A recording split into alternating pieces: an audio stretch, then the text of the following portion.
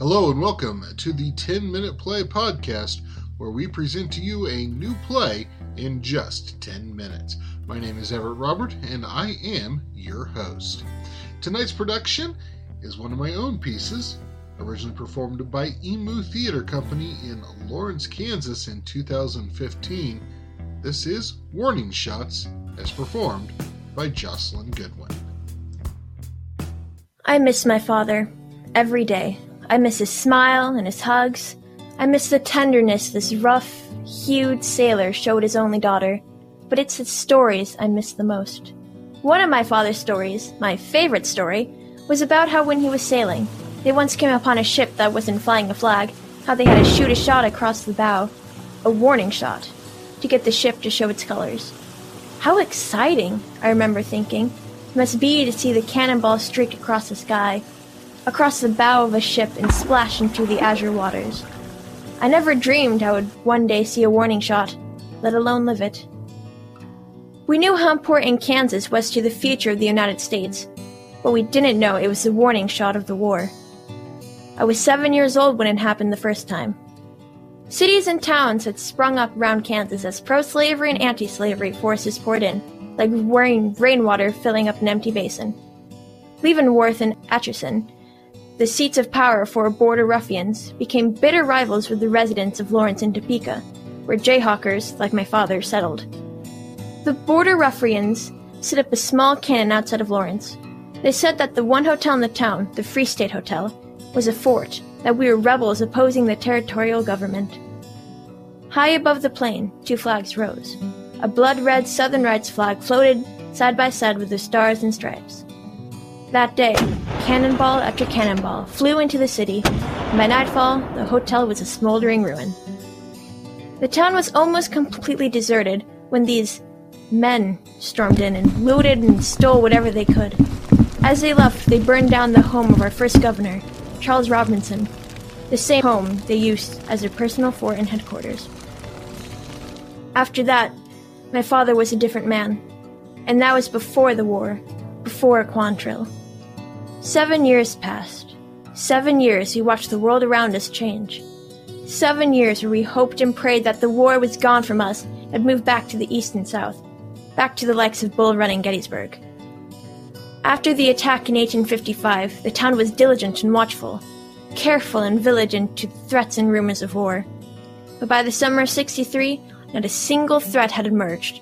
Our fears declined and our defense relaxed. On the morning of August 21st, 1863, groups of riders approached Lawrence from the east. As they arrived on Mount Oread, the men, 300 to 400 strong, descended into the town in a fury. Over 4 hours, they pillaged and set fire to the town. They spared even fewer men than they did buildings.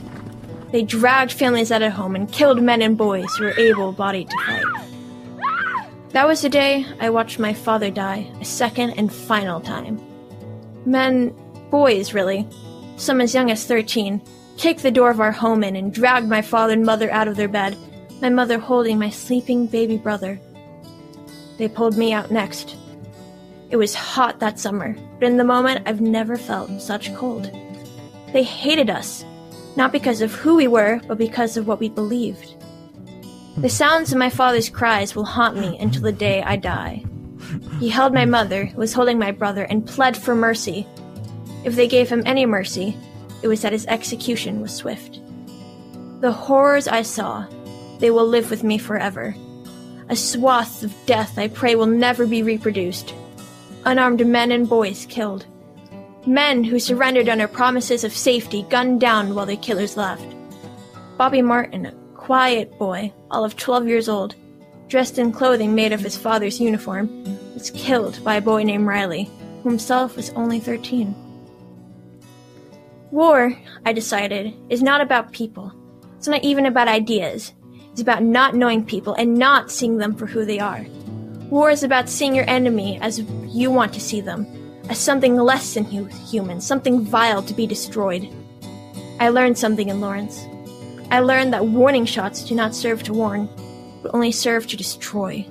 They cause ripples in the water that spread out further and further and destroy everything around them. Some people think the Civil War started in 1861, but I know that it really started in 1855, with the first cannon shot fired at the Free State Hotel. By 1863, when the war returned to us, and by 1865, when a president lay dead, that so-called warning shot had caused a ripple great enough to rip a once proud country into two. If Kansas was indeed the warning shot to all of that, then it seems no one heeded the warning.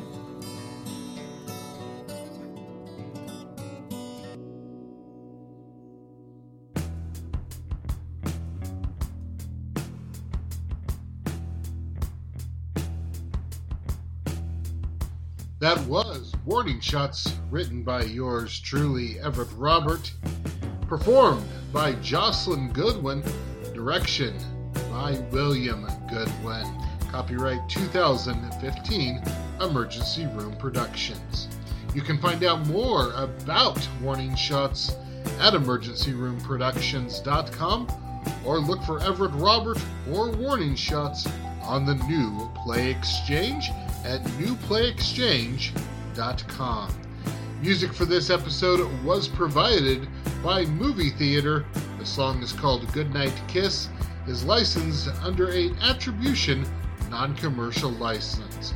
You can find out more about Movie Theater at freemusicarchive.org/music/movie theater.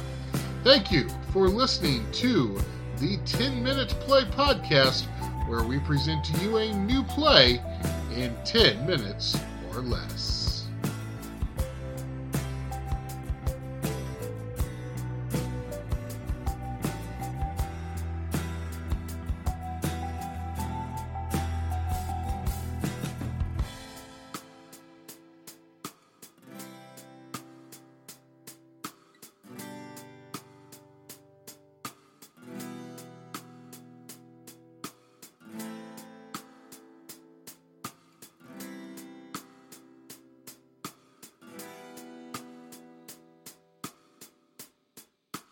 The 10-Minute Play Podcast is copyright 2018 Emergency Room Productions, hosted by Everett Robert.